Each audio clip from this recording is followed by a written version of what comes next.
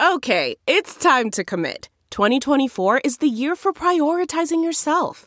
Begin your new smile journey with Byte, and you could start seeing results in just 2 to 3 weeks. Just order your at-home impression kit today for only $14.95 at Byte.com. Byte Clear aligners are doctor-directed and delivered to your door. Treatment costs thousands less than braces. Plus, they offer financing options, accept eligible insurance, and you can pay with your HSA, FSA. Get 80% off your impression kit when you use code WONDERY at Byte.com. That's BYTE.com. Start your confidence journey today with Byte. Man, that sunset is gorgeous. Grill, patio, sunset. Hard to get better than that. Unless you're browsing Carvana's inventory while you soak it all in. Oh, burger time. So sit back, get comfortable. Carvana's got thousands of cars under $20,000 just waiting for you. I could stay here forever. Carvana, where car buying meets comfort, meets convenience. Download the app or visit Carvana.com today. Hey, it's the Thom Hartmann Podcast, brought to you by Cameron Hughes Wine. There's a little secret that most people don't know about the highest quality wineries in the United States and how they work. They'll say, as they start their year, okay, we're going to bottle, say, 5,000 bottles of wine this year. And so they overproduce for that, produce enough for maybe 6,000 bottles of wine. But, they've sold 5,000, they're ready to get 5,000 out. And so that's basically all they do under their own label. And then when they're done, they've got casks of wine left over that haven't been bottled. Cameron Hughes contracts with some of the very best vineyards in America to take that essentially surplus wine. I mean, it's the exact same wine you would buy in a bottle for 50, 60, 100. One of the Cameron Hughes wines I had last week, the retail price, if you knew who the brand was over $150 a bottle. Cameron Hughes buys that in bulk, bottles it, puts just a simple number. Here it is, lot 506 or lot 622. Simple number on it, and you get some of the most spectacular wines at huge discounts off what you would normally pay. Cameron Hughes has been doing this since 2001, seeking out high-end wine from around the world and selling it online direct to his customers. This is not just American wines. Earning Cameron Hughes Wine the #1 wine brand online. It's just extraordinary stuff. I recently sampled lot 609. This is a Cabernet Sauvignon. It was insane. It was so good. It was bold. It was rich. It had the black fruit and red licorice and crushed red rock, all these extraordinary tastes, juicy and ripe on the palate. You got to check this out. Go to chwine.com/Thom, Thom. CH as in Cameron Hughes, that's his name, the guy who started the company and runs it. I've talked with him. He's a great guy and he's doing amazing stuff. chwine.com/Thom, or text the word wine, W-I-N-E, text the word wine to 511-511, and you'll get free shipping with your minimum 3-bottle order. So text wine to 511-511. Cameron Hughes Wine. Exceptional value. Extraordinary wine. Now enjoy the podcast.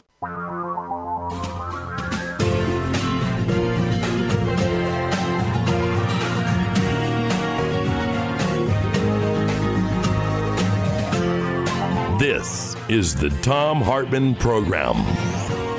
Greetings, my friends, patriots, lovers of democracy, truth, and justice, believers in peace, freedom, and the American way. Thom Hartmann here with you. We've got a lot coming up on the program today. Chauncey DeVega is going to be with us in just a moment. We're asking the question, how do we prepare for the end of the Trump presidency, among other things. Rick Wilson will be with us. He's got a new book out called Everything Trump Touches Dies. Yes, he's a Republican. And Paul Levy's going to drop by. Quantum physics and Wetico. But let's start out with Chauncey DeVega. Chauncey is the political essayist and commentator, contributor with Salon. He's got a new piece up on Salon, in fact, about Nazism and Trumpism. He's also the host of the Chauncey DeVega Show podcast. His website, Chauncey DeVega, DEVGA.com. And you can tweet him at Chauncey DeVega. Chauncey, welcome back to the program. Always a pleasure to have you. Good to be here. Yeah, it's great to have you with us. I wanted to start with this piece that you wrote, Are White People Ready to Bail on Democracy? These researchers say the danger is real. Can you set that up for us, please?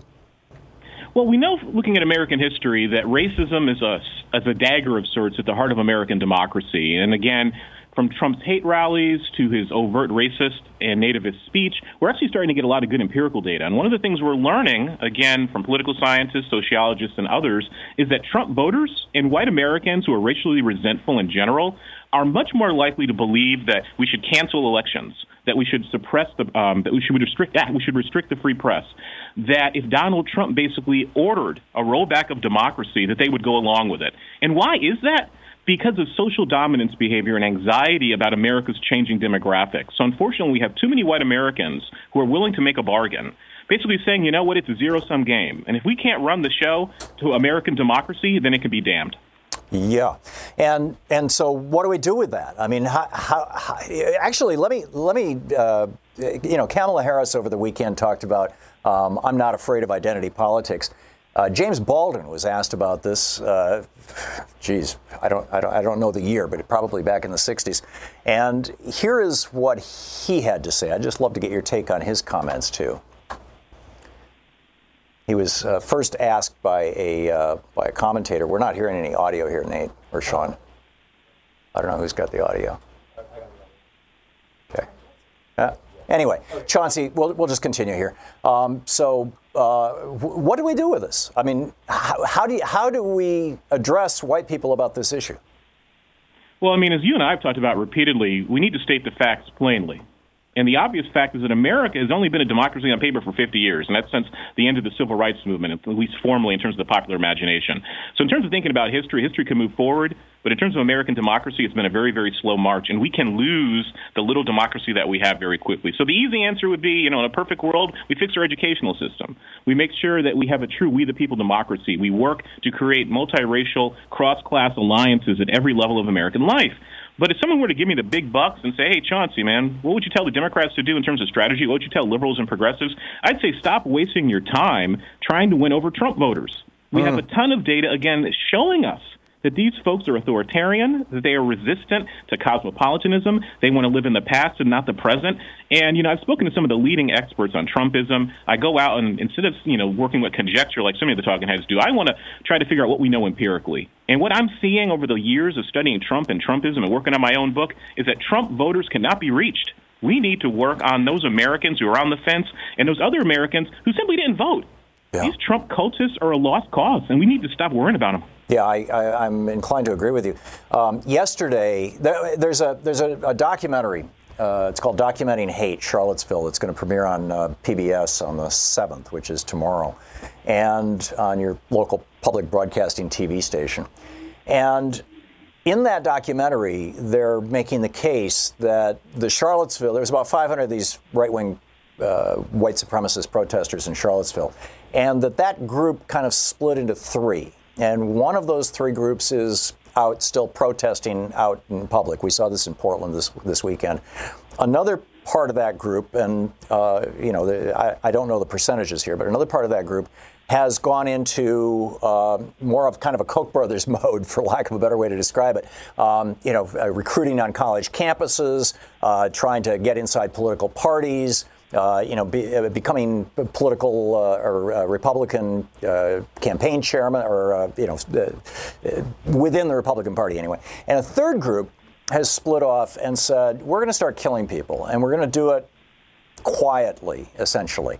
And we're not trying to be the Weather Underground. We're not, trying to be famous. We're just going to start killing people. And yesterday, at 3 o'clock in the morning yesterday in Madison, Wisconsin, the progressive radio station there, WRT, somebody walked in and shot a guy. And, he's still alive, but he was shot. What does all this, how does all this inform you? And how would you tie this back to your current piece in Salon about how the Nazis dealt with this and how we should be dealing with it? Well, I think, again, we always need to speak truth to power, and we've had too many folks in the mainstream corporate news media, because they've given Trump $5 billion in free advertising, who are willing to still normalize this man. So the first thing we need to understand is when Trump calls the news media, journalists and reporters, enemies of the people, well, that's Stalinist rhetoric that, again, is part of a trend we've seen over the decades with right-wing Republicans and others using eliminationist rhetoric against Democrats, liberals, non-whites, immigrants, and others. So we need to, again, check that box off. And thinking about my piece today, again, saying, you know what, it's both reasonable and appropriate to compare Donald Trump and Trumpism to Hitler and Nazism. You don't want to wait until it's too late. Because once it's too late, there's nothing that can be done. We have all these folks wringing their hands saying, well, is Trump like Hitler? Oh, is that a fair historical analogy? The man is certainly a fascist. He's certainly a racial authoritarian. We have a ton of data about that. And he certainly is, again, holding a dagger at the heart of American democracy. And with Trump and his voters and his supporters, if you look at these hate rallies, does any reasonable person have any doubt in their mind that if Trump again said go out and start killing people, go out and start attacking journalists, which he has basically said, that they wouldn't do it? And again, thinking about this moment and this enemy of people moment, and I mean, that's really important research, thinking about how these right-wing hate groups have splintered. We need to, again, stop wringing our hands. Again, the mainstream corporate news media types. The New York Times today had a piece basically trying to whitewash the Republican Party's association with Nazism. There's a reason that David Duke and other neo-Nazis, Richard Spencer and white supremacists are attracted to the Republican Party. Because they agree with them. And the Republicans, for the most part, going back to the Southern strategy, agree with them as well. They're just upset about the style and the presentation. And that goes all the way up to Trump. Yeah. Yeah. Where do you see this going, Chauncey? And what's your biggest concern? Well, I don't think this ends well. As I said, I've spoken to many historians and others about this moment. To some, this will sound dramatic, but I don't see this ending without some sort of civil unrest, quite frankly. And the question then becomes, what is the scale? We've already seen killings and murders. We saw that in Charlottesville. We saw that in Portland. And another important issue we have to talk about with the far right, who are increasingly the center of the Republican Party, because the Republican Party is embracing these people's strategies. They're embracing their policies. Again, there's a huge overlap in the Venn diagram, is we need to have an honest conversation about how America's police are infiltrated and allying with these white supremacists and neo-Nazis. I can't make this as an absolute assertion. This is, more in the category of somebody told me.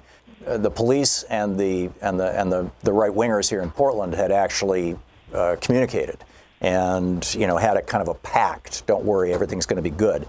And thus the guy who got shot in the head, he had a helmet on with a tear gas canister, was one of the left-wing protesters as opposed to one of the right-wing guys. And this kind of stuff going on. This is what you're saying is happening all over the country?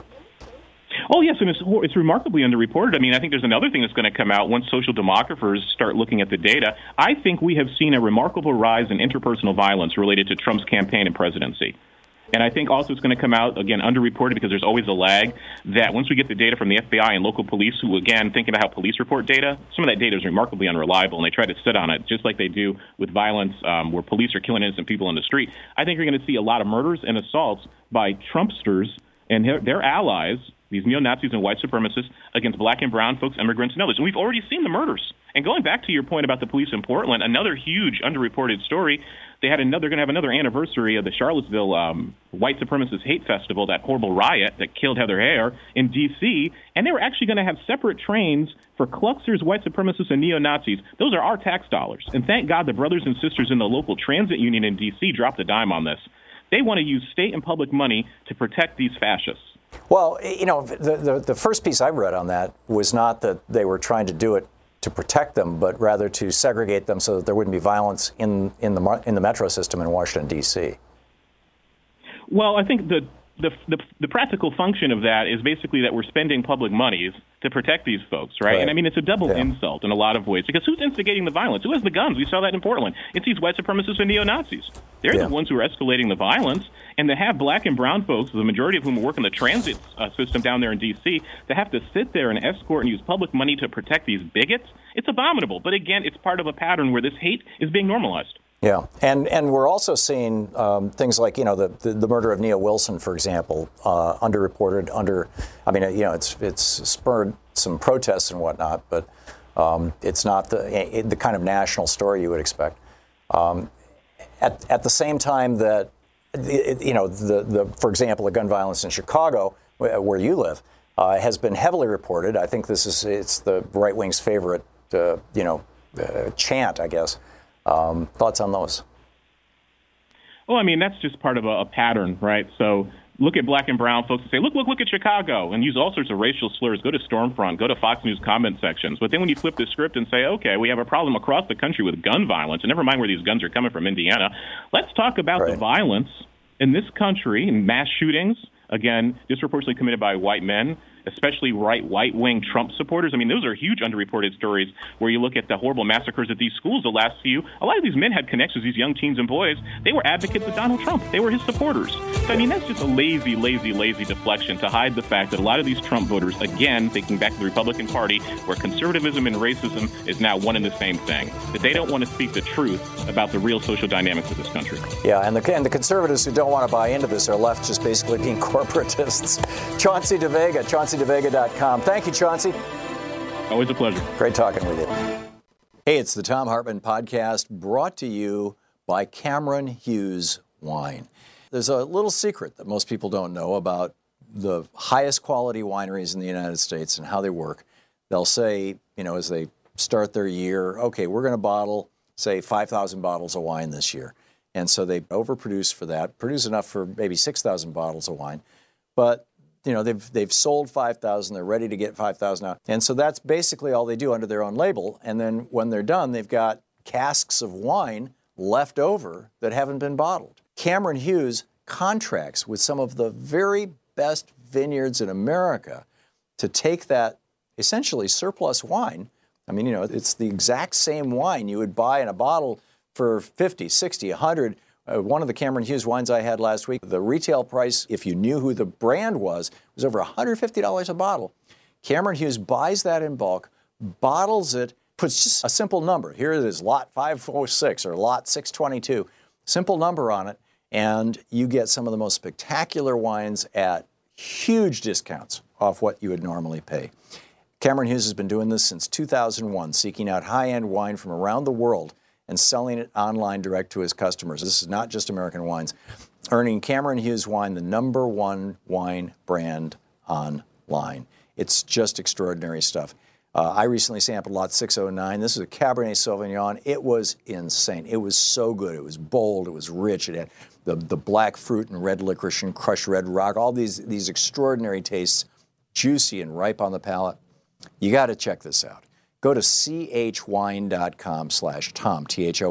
CH as in Cameron Hughes, that's his name, the guy who started the company and runs it. I've talked with him. He's a great guy and he's doing amazing stuff. chwine.com/Thom, or text the word wine, W-I-N-E, text the word wine to 511-511 and you'll get free shipping with your minimum 3-bottle order. So text wine to 511-511. Cameron Hughes Wine. Exceptional value, extraordinary wine. Now enjoy the podcast.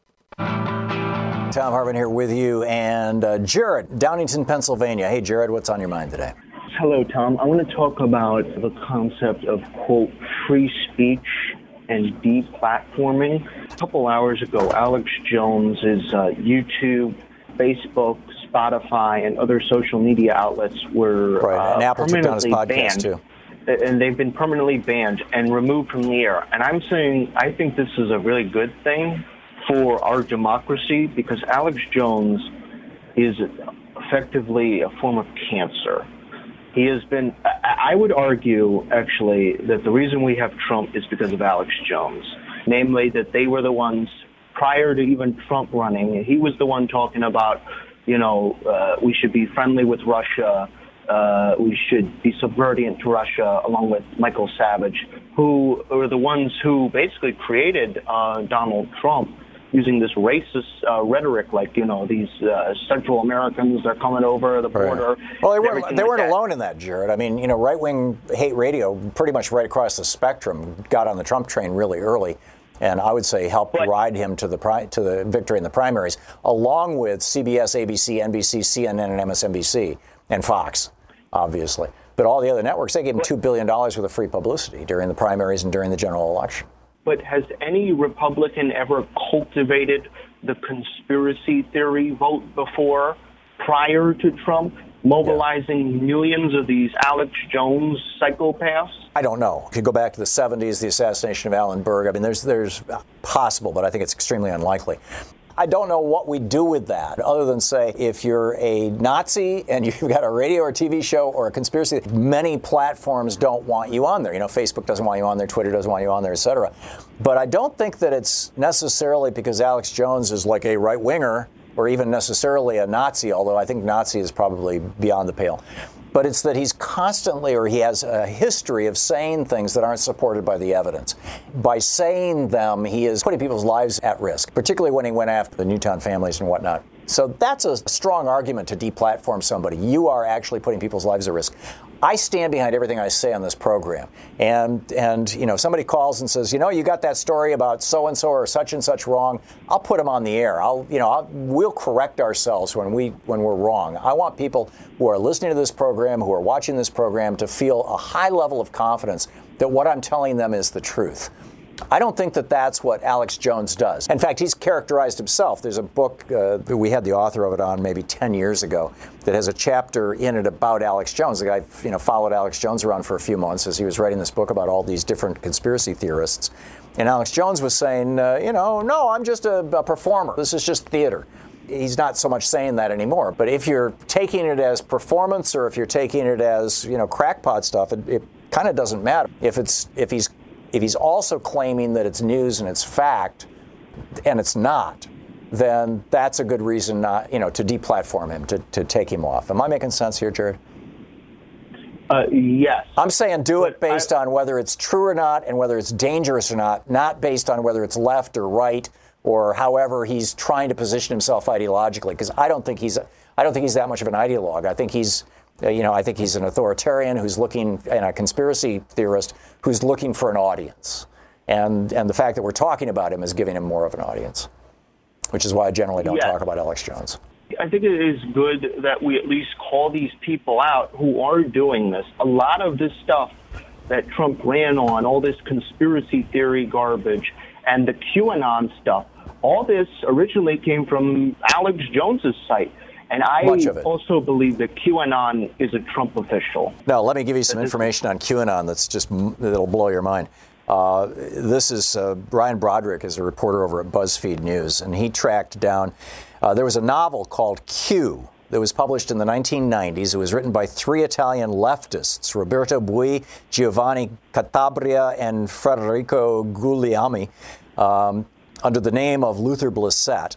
And in this novel Q, this character who is inside the International Monetary Fund is dropping breadcrumbs and helping to reveal this international conspiracy.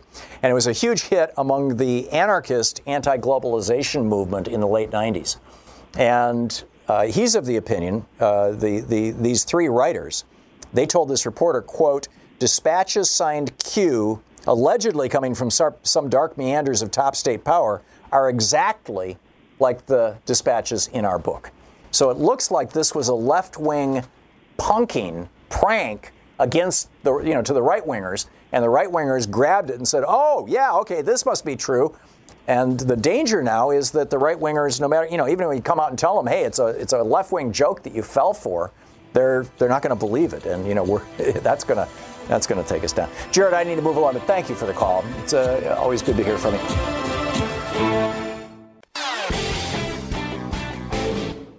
On the line with us is the author of the new book, Everything Trump Touches Dies. The subtitle, A Republican Strategist Gets Real About the Worst President Ever. It's by Rick Wilson. Rick Wilson is a Republican strategist, and his Twitter feed is The Rick Wilson. Rick, do you have a website? I don't see it here. It's TheRickWilson.com. Say it again? TheRickWilson.com. TheRickWilson.com. Cool.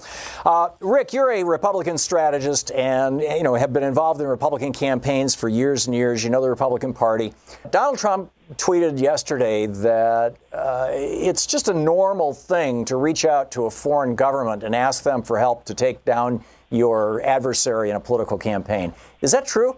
Tom, I've been involved in Republican politics for 30 years, and there are a few things I've never done, and one of them is to reach out to hostile foreign powers representatives to ask them for dirt on an opponent. Because I don't think I can think of anyone, Republican or Democrat, in my history in politics, as I said, for almost 30 years now, who would do that. It's unthinkable. So, of course, that's what the Trump people did. Because it was unthinkable, they decided to go ahead and do it. So here's the weird coincidence, Rick. On this day in 1974, or yesterday, August 5th, on August 5th, 1974, Richard Nixon, under orders from the Supreme Court, released the White House tapes, which led to the end of his presidency a few months later.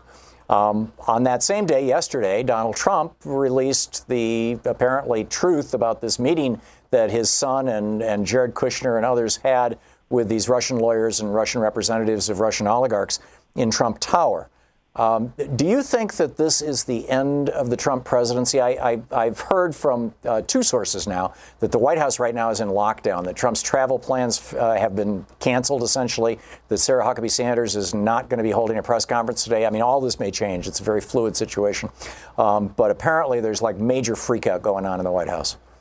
Well, Tom, if you were in the White House, I think you'd be freaked out, too. Yeah. I mean, he has exposed his own son to legal jeopardy. That tweet will go down in history as one of these tweets heard around the world because it had so many levels of bad in it and so many downside consequences to it that I think we're going to look back and say that was a real inflection point where he opened himself up and opened his son up to even greater legal pressure. A lot of this was stuff that Robert Mueller already knew, but thanks for the confirmation, Don. This is a guy who truly doesn't understand the scope of the peril he is in. And so we're ending up in a situation, in my view, that while this may not be the end, this certainly opened up a gigantic chest wound in the Trump administration, and the legal vulnerability they had all along has now been enhanced. So, it's one of the things I talk about in the book. This is a guy who thinks he is such a genius about negotiation and about the world, and he's lived in this bubble all along of New York, sort of tabloid BS. Right. And now that he's hitting the wall of reality, and that part of that wall is named Robert Mueller, he's having a really bad time. Yeah, it seems. It will take 17 Republicans in the United States Senate to remove Donald Trump from office. That was not a big lift during the Nixon administration when the Republicans, who were big supporters of Richard Nixon just 6 months earlier, realized how corrupt Nixon was and how crazy he was in some ways. Do you think that this tweet is enough to have pushed him over the top with some number of Republicans in the Senate and possibly 17, or is it going to take a lot more than this? I think it's actually going to still take more than this, Tom, because this is a party that is basically lives in terror of Donald Trump. He is in many ways a political terrorist for Republican elected officials. They live in mortal fear that he's going to tweet about them or talk about them in a bad way, because the moment that happens, then come the death threats and the craziness and the Fox News coverage about them, and their lives turn upside down. So he still has a lot of them very much intimidated. Yeah. But I will say this: I talked to a member of the Senate a couple days ago. We were having a conversation, and he said, here's a guy who's been publicly supportive, privately skeptical, as many of them are. And he said, he goes, I read what you said about Nixon, and, we stood up there as Republicans in 73 and said it's a witch hunt, it's the liberal media. And in 74, we lost 49 House seats and 8 Senate seats. Yep. And corruption kills, and that's another thing I've seen in my long career in politics, is that the years where you're perceived to be the corrupt party, right or wrong, in 94, the Democrats, the House bank scandal hurt them terribly with average voters. In 2006, Abramoff and Mark Foley hurt Republicans terribly in the 2006 elections. And so that perception, if it becomes that this is the party covering for a corrupt president who is in bed with Russian government officials, I think it could lead downstream consequences that really hurt a lot of the elected folks who think they can get away with it. We're talking to Republican strategist Rick Wilson. His new book, Everything Trump Touches Dies. Rick, let's talk character for a minute. Michael Flynn, regardless of what you may think of him and his behavior, he had this consulting company that his son was involved with, and the consulting company apparently committed crimes that involved collusion with the Russians and the Republican Party and being in the White House and all this kind of stuff. And when Robert Mueller started sniffing around his son, Michael Flynn Jr., Michael Flynn came out and said to Mueller, according to numerous press reports, if you're going to take my son down, this is where I draw the line. I will turn myself in. I will confess to whatever you want. I'll turn state's evidence. Just leave my boy alone. Donald Trump, on the other hand, says, oh, you've got some dirt on my son? Well, here's the real evidence. Put him in jail. By the way, I knew nothing about it. What does that tell us about these two men? Well, look, I mean, Michael Flynn at least proved that for all of his terrible judgment and his flirtations with the Russians, that at least there's some tiny scrap of honor about his family left inside of him. And you know, the best case scenario you can make for that tweet from Donald Trump is that he's just not that bright, and he thought he was going to get his son out of trouble, and he got him into it. But the darkest interpretation is that this is a guy who hates everybody, and who will do anything to preserve his own position and freedom and power, and was willing to put his son under the wheels of the bus. That's the dark interpretation. And, you know, and Trump tends to lend himself to the darker interpretations as a general rule. But this was clearly something that he will regret no matter what. I mean, this is going to make for an awkward family Thanksgiving dinner. Yeah, to say the very least. It seems to me that there's probably two major possibilities here with regard to this tweet by Trump. One is that he somehow thought that if he could just put it out there, that would mean that it wasn't, you know, a conspiracy or a crime. It wasn't a cover-up any longer. It's out in the public domain, so it's all good now. That kind of thing, that he just was fundamentally uninformed about the law, okay? That's one possibility. The other possibility is that he doesn't give a rat's ass about the law, that he really and truly believes he's above the law, and if he can just convince enough Americans that they should side with him, that they will prevent him from being impeached, they will prevent the courts from doing their job, or even that he thinks that at some point he needs to stop the law, essentially, and just flip us into an authoritarian dictatorship. Now, I think that's like one of the darkest interpretations, to use your phrase. What are your thoughts on that polarity? You know, look, I think there's that Venn diagram, those three circles of that Venn diagram could all overlap. Yeah. He could definitely believe the wrong things about the actual statutory impact of his behavior and his confessions. He could definitely believe that he may have done something illegal and can get away with it if he just browbeats people hard enough and rants long enough. And he could definitely believe that, you know, as a president, he is unconstrained by the law. And you know, I think it's pretty clear that Donald Trump is, to say the least, authoritarian curious.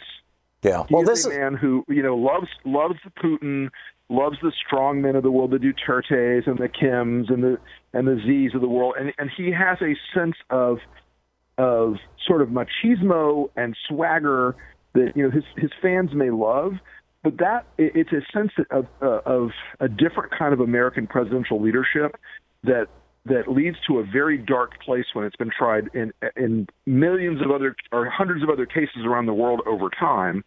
And I think that it's a great danger to our democracy and to our republic if we start letting a president of any party get away with treating the rule of law like it's optional. Yeah. And I think that's one of the most dangerous things about Trump is that the law means nothing if it inconveniences me politically. That's a bad precedent. We're talking to Republican strategist Rick Wilson. His new book, Everything Trump Touches Dies. Rick, last question. Typically, most of the listeners to my program are Democrats, I'm guessing, or progressives in general. But there are a lot of Republicans who listen, and a lot of them call in and sometimes agree, sometimes disagree. What would you say to those people who have been Republicans for 30 years like you, who are not sure what to do now? Well, I would say this, is that there are a lot of principles in the Republican Party's tradition that we need to get back to. And some of those principles had gotten a little bit lost even before Trump, but the adherence to the rule of law, the actual adherence to the Constitution in ways that sometimes are inconvenient for parts of the Republican base, to return to a real adherence to the rule of law.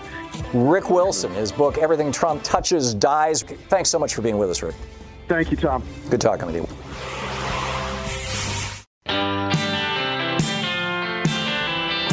Welcome back. There's a couple of news stories here that I just wanted to bring to your attention, and then I'll get back to your calls. This in today's New York Times. There's a couple of these from today's New York Times that are just shocking, and they're really worthy of our paying attention to. The first is that the American stock market is shrinking. Yes, that's the headline, an article by Jeff Sommer, and it's kind of worked its way up to one of the most forwarded stories. He writes, the American stock market has been shrinking. The market is half the size of its mid-1990s peak and 25% smaller than it was in 1976. Now, you hear me on this program talking all the time about corporate consolidation. Well, media consolidation is a dimension of that. Corporate consolidation, these giant conglomerates basically taking all the money, and it's harder and harder. Speaking as a guy who has started 7 businesses in his life, small businesses, every one of them, started them all from scratch. It has reached the point now where it is damn hard to start a business in America. Why? Because these giant companies, Reagan stopped enforcing the Sherman Antitrust Act in 1982. We are no longer enforcing this law, and therefore companies are getting bigger and bigger and bigger and more powerful, and in the process wiping out their small competitors. In the mid-1990s, there were 8,000 publicly traded companies available in the United States. So if you wanted to invest in a company, you had 8,000 to choose from. Today, or by 2016, there were only 3,600. Today, there's fewer than that. And here's where it gets really shocking. Profits. In 2015, the last year that we've got all the numbers for, the top 200 companies in America by earnings accounted for all of the profits in the stock market. Let me repeat that. 200 companies, the top 200 companies, accounted for all of the profits on the stock market. And the remaining 3,281 public listed companies all lost money. That's breathtaking. Meanwhile, older Americans, people over 65 years old, are declaring bankruptcy at rates we have never seen before. This is where we were in 1933, 34, 35, when finally, I guess it was 1935, that FDR rolled out Social Security. And one of the reasons he rolled out Social Security is that, older people were literally dying of malnutrition-associated illnesses, dying of cold in the winter, dying of heat stroke in the summer. Poverty was widespread among people over 65. The rate of this from today's New York Times, Tara Siegel Bernard writing, "Too little, too late, bankruptcy booms among older Americans." The rate of people 65 and older filing for bankruptcy is 3 times what it was in 1991. That's a 300% increase. Why? Reaganomics. We've gone from 2% in 1999 of people filing for bankruptcy being over 65 to 12.2% now. In fact, they say the aging of the baby boom generation can't explain that increase. So what does explain it? Professor Thorne says the only explanation that makes any sense are structural shifts. What do structural shifts mean? Well, it's very straightforward. People can no longer afford their health care. People don't have the kind of income that they had. From Social Security doesn't pay as much as it used to, and now it's taxed thanks to Ronnie Reagan. And they've got 401ks instead of pensions. So people are retiring with less money. They have access to less money. It's harder and harder for them to get resources, and the costs of health care have exploded, which is one of the disproportionately high costs for elderly people. We're back where we were in the 30s. We're back where we were in the 30s with the Dust Bowl, and now we're back in the 30s with older people being destroyed. This is terrible stuff. You're listening to the Thom Hartmann Program. And this is why we need to look back to FDR and LBJ's Great Society and say that's the Democratic Party, and we're going to reinvigorate and reinvent it. Marriott in Littleton, Colorado? I have a couple of questions. Well, a question, you mentioned DACA and that there's something to be done about that. Mm-hmm. But I'm also wondering about these 572 children also that are in limbo that may not be eligible to be reunited or, with their parents. What does he expect to do with these children? Was he going to give them citizenship then? Well, if they aren't reunited, what's going to happen to these kids? I don't think they'd even thought it out that far. I think that Stephen Miller, this white nationalist racist in the White House who's driving this policy, and in all probability came up with this idea, thought, oh, this will be something that'll get the white people cranked, and this is something that will be a great little moment for us, and this is something that'll make people feel like we're fighting, the white people who are concerned about brown people coming from south of the border, make them feel like they're fighting for us, we're fighting for them. And I don't think that they actually thought about what do we do with these children once we take them away from their parents. I think they just kind of had this thing in their mind that there's this giant foster care system and an adoption system that they'll just kind of merge into and vanish, which, by the way, is what seems to have happened with several hundred of these kids. Okay, well, I appreciate your responses. Thank you. Thanks so much for the call. It's great to hear from you. I appreciate it. Good talking with you. You'll recall a week or so ago we had this conversation with Greg Palast about how the guy, Brian Kemp, in Georgia, who is running for governor, was the Secretary of State. And as Secretary of State, well, actually he is the Secretary of State, I guess. But last year, in 2017 alone, we don't know what he's done this year, in the state of Georgia, he removed the names of 591,548 voters from the voting rolls in Georgia. Just took them off the rolls. And, you know, I've been saying for a long time, I am of the opinion that the red shift that we're experiencing in the United States, that is the difference between what people tell exit pollsters when they leave the polling place and about who they voted for, and what the electronic voting machines say they voted for. You know, for a long time, I thought that most all of this could be accounted for by the machines being hacked. I mean, that was the only thing I could come up with. But now with these huge voter purges, I think that probably the largest percentage of this is actually the voter purge. That people show up to vote and they don't understand, they don't know that a provisional ballot is not counted. So you go in to vote, and you say, "Hi, you know, I'm Thom Hartmann. I'm here to vote." And the polling worker looks at you and says, "Well, I don't see your name here on the ballot or on the list on the registered voters list." And so I said, "Well, geez, what do I do? I mean, here's my voter registration card. Here's my ID. Here's everything you want." And they say, "Well, we'll give you hey, George, bring over a provisional ballot, would you? Or bring over a provisional ballot, would you, for Thom here?" And so I get this provisional ballot, and I have no idea what provisional means. I think, that's the ballot you give people who aren't registered to vote or who had a glitch. But I still get to vote. Isn't that cool? And so I get this ballot, and I go through, and I mark it all up, and I say, "Okay, here's my ballot." And they say, "Thank you very much. Put it in the box, and off you go." And I walk out thinking that I voted, when in fact I didn't, because the vast majority of Americans don't know that provisional ballots aren't counted. And so I walk out of the polling place, and there's the exit pollster who is saying, "Hey, how'd you vote, Thom?" And I say, "Oh, I voted for so-and-so and such and such." And they write it all down. And then when the machines are tabulating the votes at the end of the day, my vote doesn't get counted because it's a provisional ballot. And provisional ballots are only counted many days later if I go down to the Secretary of State's office and prove that I am who I am and reinstate me on the rolls and find that provisional ballot. And basically, bottom line is, fewer than 1% of them ever actually get counted, period. And so then when the exit polls come out versus the voting numbers, well, in Missouri, for example, there's a 5.4% red shift. 5% of all the Democratic voters in Missouri thought they voted for a Democrat, but their vote didn't get counted. In New Jersey, it's 4.2%. Chris Christie's state. In Utah, it's 2.8%. In Maine, it's 3%. In Ohio, it's 4.5%. And Ohio is the state that went to the Supreme Court and said, "We want to continue removing people from the voting rolls. And we've got this system to do it. If they didn't vote in the last election, then we send them a postcard. If they don't send the postcard back, then we remove them from the voting rolls." And so, you've got midterms in there, and so that's the last election, right, that you didn't vote in, and so, you get nailed. And, this is, and who returns postcards, right? I mean, you think, what is this, a scam? Is this some kind of, we've all gotten this stuff in the mail that looks like official notice, right? From the National Information Clearinghouse Incorporated. But it looks like a government document.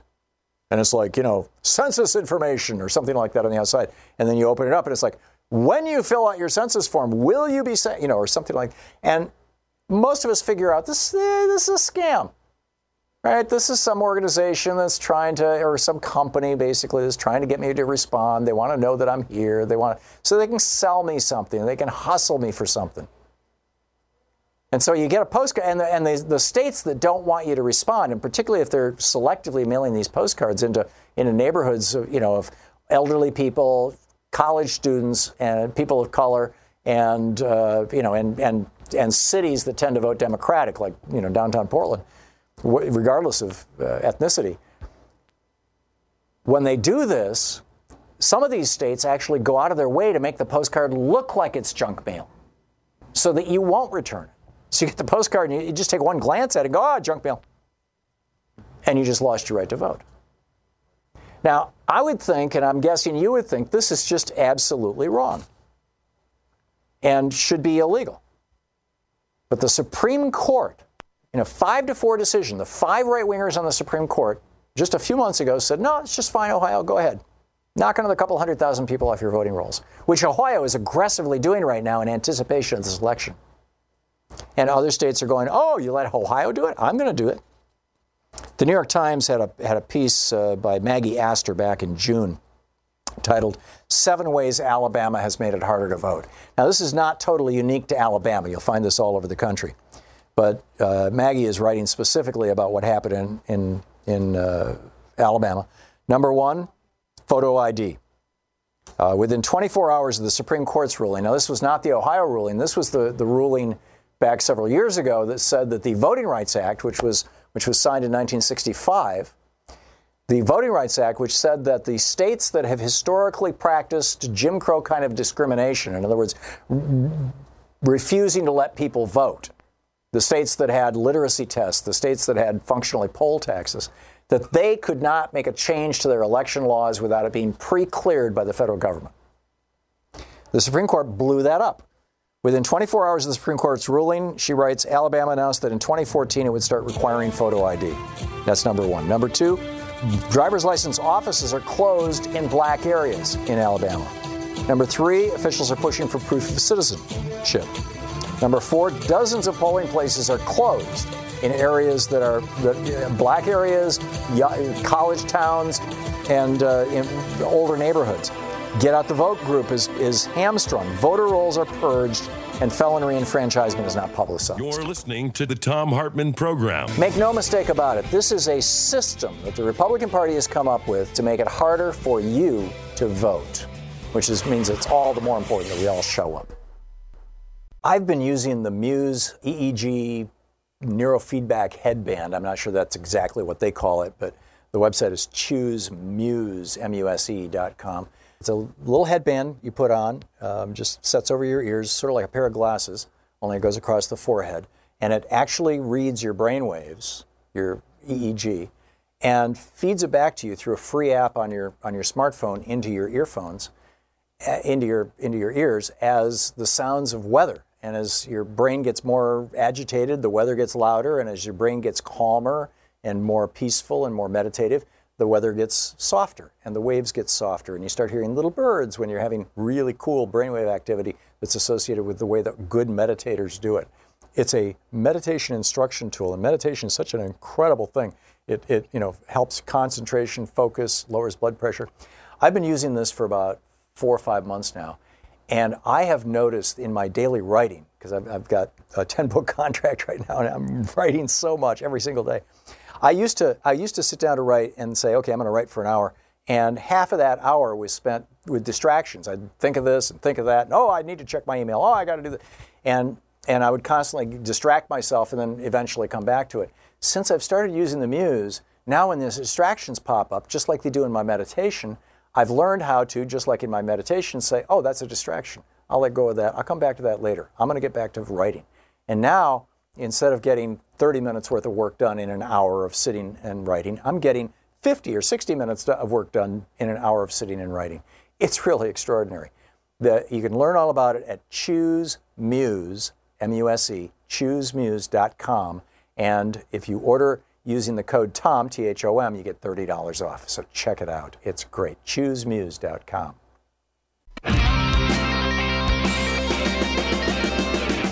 Welcome back. Let's check in with Talk Media News and find out what's going on in the world today. This report brought to you by goatsfortheoldgoat.com and Ellen Ratner's new book, Loving What You Do. Online with us, the author of Sideswiped, Congressman Bob Ney. Congressman, welcome back to the program.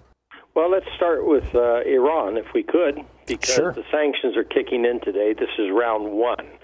Now, these sanctions will go towards any entity that trades with Iran, dealing in gold, steel, aluminum, coal, any other minerals or metals. The oil sanctions kick in November, right? Well, no, there's a second round kicking in November, yes, and that will be based on the oil. And Right. there are some probably deals going behind the scenes with Saudi Arabia to make up for what Iran is not going to be able to pump. And frankly, Saudi Arabia will gladly do that because it wants Iran in a bad position and would like us actually go to war with Iran. So Saudi Arabia will be very happy to open the spigots. Interesting. So to say. Interesting. What effect do we expect to see from this first round of sanctions? I mean, my understanding was that there's not that many American companies doing business with Iran anyway. Principally going to hit European companies, Middle Eastern companies that had opened relations with Iran. But I've also heard that, the EU has been looking for ways to protect European companies. Has any of that come to fruition? Well, it's going to, because let me just, and I haven't seen this really in press reports, but let me tell you what was the victim of the first round here. 200 passenger jets. That contract has been canceled now. That's one of the first. Was that Airbus or Boeing or who? Well, by these sanctions, will cancel a contract for 200 license for sales of 200 passenger jets that were going to be used in Iran. Again, passenger jets. Iran has a horrible problem because originally under the Shah, of course, Boeing sold a lot of the jets, and then there weren't parts, and even Bush opened up the ability of Iran to get some parts for humanitarian purposes because, jets literally could just fall out of the sky and kill the average Iranian. So this is, I understand that from one report I saw, immediately when this came through today, that cancels the contract for the license for sale of 200 passenger jets. Wow. So we know that happened. Here's the other dilemma, because you've asked the right question. What about everybody that started to do business, whether it was China, Russia, a lot of Europe, started to do business because, we obviously undid the sanctions, as did the UN, for Iran to comply with the decrease of their nuclear, abilities and proliferation. Now, all these companies are sitting there. And so the president, with his new sanctions, just round one, not into the oil yet, is going to cause companies that are doing existing businesses, have existing contracts, just like I mentioned with the passenger jets, are going to have a problem because they're going to come under our law, could be sanctioned and arrested, tried in a criminal court for violation of sanctions, and lose their lose their ability to do business in and with the United States as well. Right. So why, say for example, some machine tool company in Germany wants to continue selling machine tools to Iran, but they would also like to be able to continue selling machine tools to the United States. Right. Is it possible for them to spin off another company, make it a completely separate entity? Enron had over 700 different companies, and have that entity buy machine tools from them and sell them to Iran, but they could say, this isn't us doing it, this is a separate company. Well, it's dangerous because President Trump, of course, appoints the Secretary of the Treasury, and Treasury monitors all of these things. If they wanted to, they could make literally a federal case out of it, and people could go to trial. So do companies really want to take that chance? But this isn't going to be one or two isolated cases of the passenger jets I just gave you. It's just going to be broad. And when the oil kicks in, it will be massive because, again, all of these were undone in a joint cooperation between the United States and Europe and Russia and China. Bob, you know Iran better than anybody I know. Yes. You speak Farsi. You've been there. You've worked there. You've lived there.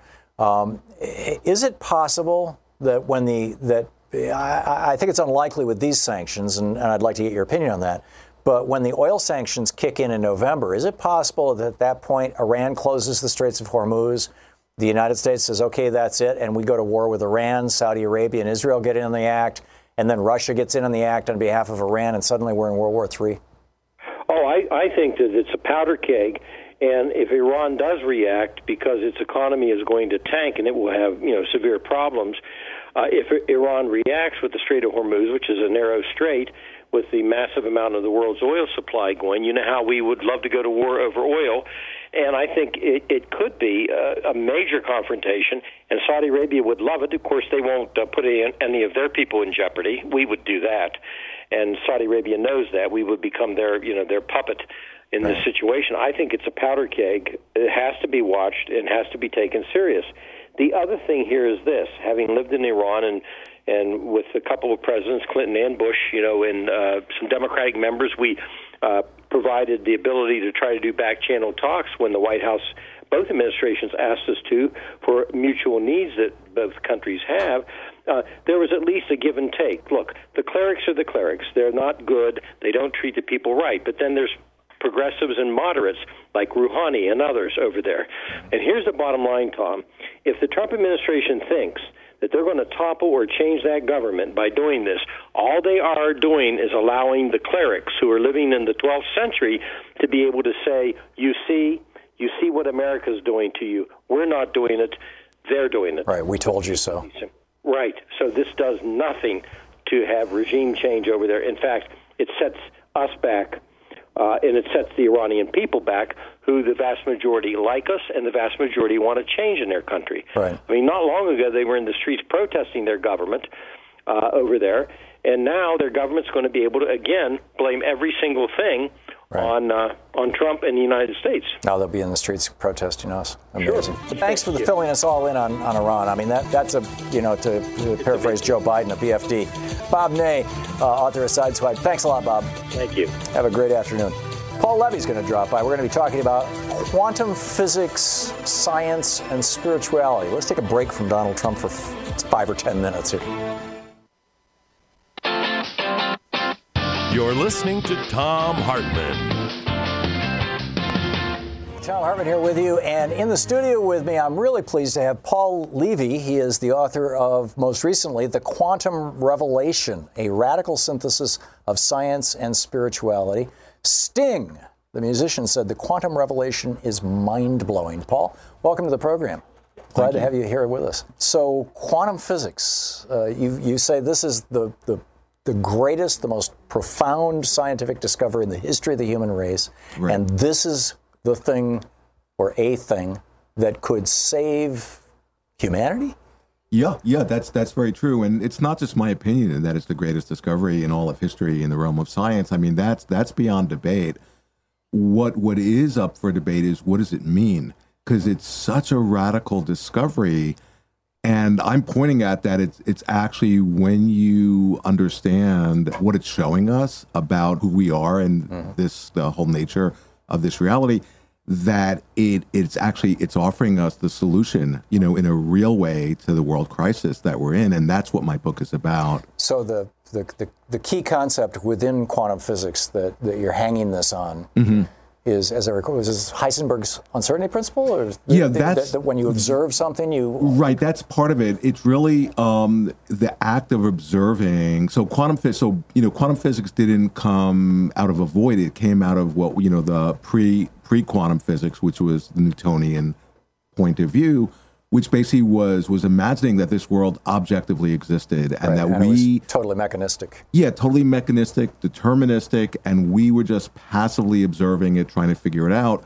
Well, quantum physics came in and basically proved that there is no such, that the idea of there being an objective world, that's an illusion. It doesn't even exist.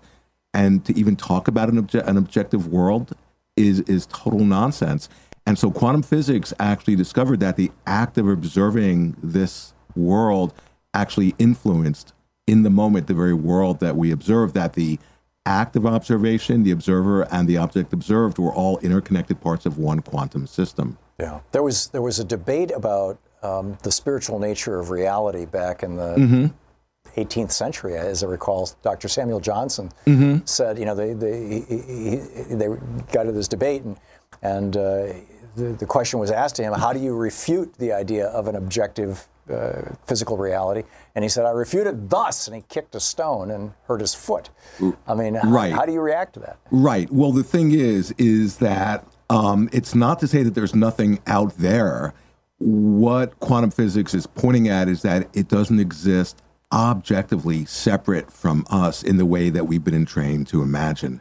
So this phenomena of the observer effect is the doorway that really opens up what I'm pointing at, that quantum physics is actually offering humanity, because it's pointing at that the act of observation is creative, and that's always the case 24/7. But our species is enacting that unconsciously.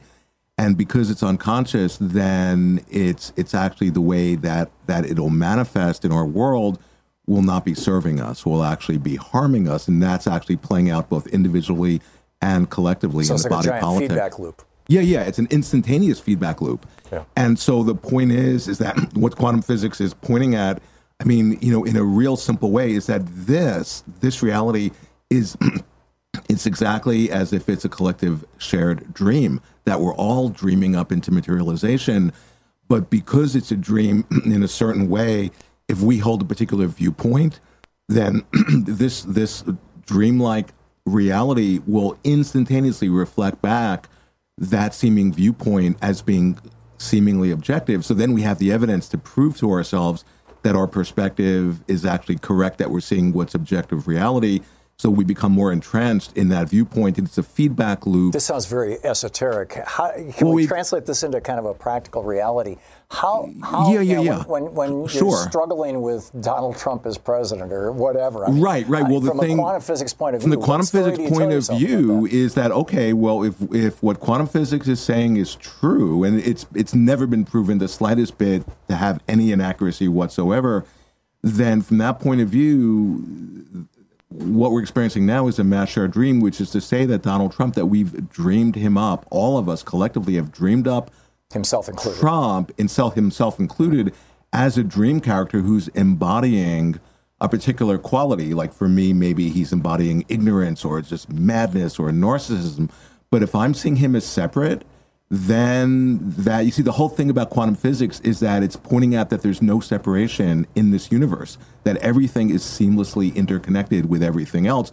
That includes Donald Trump. So he's a dream character. He's a reflection of that part of me. And then as soon as I see that, then all of a sudden I'm not like reacting to him as if he's separate, which then, I become conditioned by my reactions. And actually by having that unconscious, reaction, I'm actually feeding the negative energy in the field. No, I got it. And this is kind of the struggle for people who understand quantum physics and try to translate that into an epistemology, essentially, for lack of better description, a religious system. It's sometimes referred to as a New Age system or something like that. Right. That, it's just all a dream. Or Hinduism, actually. I mean, this is 6,000 years old. This is the core of Hinduism, in fact. Right. But that it's all a dream. And then, again, we constantly come up against that Samuel Johnson problem. I'm being waterboarded. How do I tell myself this is just a dream? Right. And like I was saying, it's not like that's not happening if it's waterboarding or kicking his foot on a stone and there's pain. But the whole point is that our experience is actually not objective in the sense that, you see, what quantum physics has proven beyond a shadow of a doubt, that there's nothing objective outside of us, that we're part of the universe that we're observing, and the act of observing actually influences the very universe. Even that implies that each one of us is a separate consciousness. I mean, isn't our consciousness part of the great consciousness, and isn't the great consciousness really the only thing that exists? Yeah. So in other words, we're actually these microcosmic fractals, we're interconnected with the macrocosm, so we're not separate from the whole field. So what that means is that when any of us has an expansion of consciousness, that immediately gets deposited in the collective unconscious of our species. And so the idea, what quantum physics is really getting at is that we're actually interconnected with the universe and with each other, that we depend on each other, that we're interdependent. And that cuts through the whole idea of separation. Because if you see there's nothing objective out there, and that's what quantum physics is showing, what happened to the subject? If there's no object to have relationship to, what happens to us as subjects? So it puts into question, who are we? And that's where quantum physics becomes this sort of a path of having to do with, spirit, with spirituality. Yeah. Back 40 years ago in San Francisco, there was this guy, Sufi Sam, who was kind of a well-known Sufi master in San Francisco. Mm-hmm. And he had this theory that when we die, we go into the great goulash pot, the great soup pot, and we get all chopped up into a million little pieces and it just become part of the soup. And every time somebody is born, this is a reincarnation story, which is not what we're talking about here, but just for illustration purposes. When we're born, the great soup maker puts a ladle into the soup and pours it into the new body. And so our obligation as we go through our lives, and this is where I think it kind of meshes with what you're saying, is to brighten the soup, to lighten the soup, to heal the soup, to help the soup. Right. Well, what quantum physics is saying, because we're interconnected, any one of us having a moment of expanded awareness or owning our shadow or seeing the dreamlike nature, that expansion of consciousness gets deposited in the non-local field of the universe, and immediately there's more light in the universe when any of us begins to wake up. And not only that, we might be the actual us doing that, us having that moment of expanding consciousness could be the very catalytic sort of moment that will precipitate a global awakening in the entire species. I mean, that's a possibility. That would be amazing. Excuse me. This is the Thom Hartmann Program. The book is The Quantum Revelation. Paul Levy is the author. Thanks a lot, Paul. Yeah, totally. What a day. I think the crazier Donald Trump is, the crazier we all get, right? Anyhow, don't forget, democracy is not a spectator sport. Get out there, get active, tag. You're it. We'll see you tomorrow. You've been listening to Thom Hartmann. For audio and video archives, visit thomhartmann.com.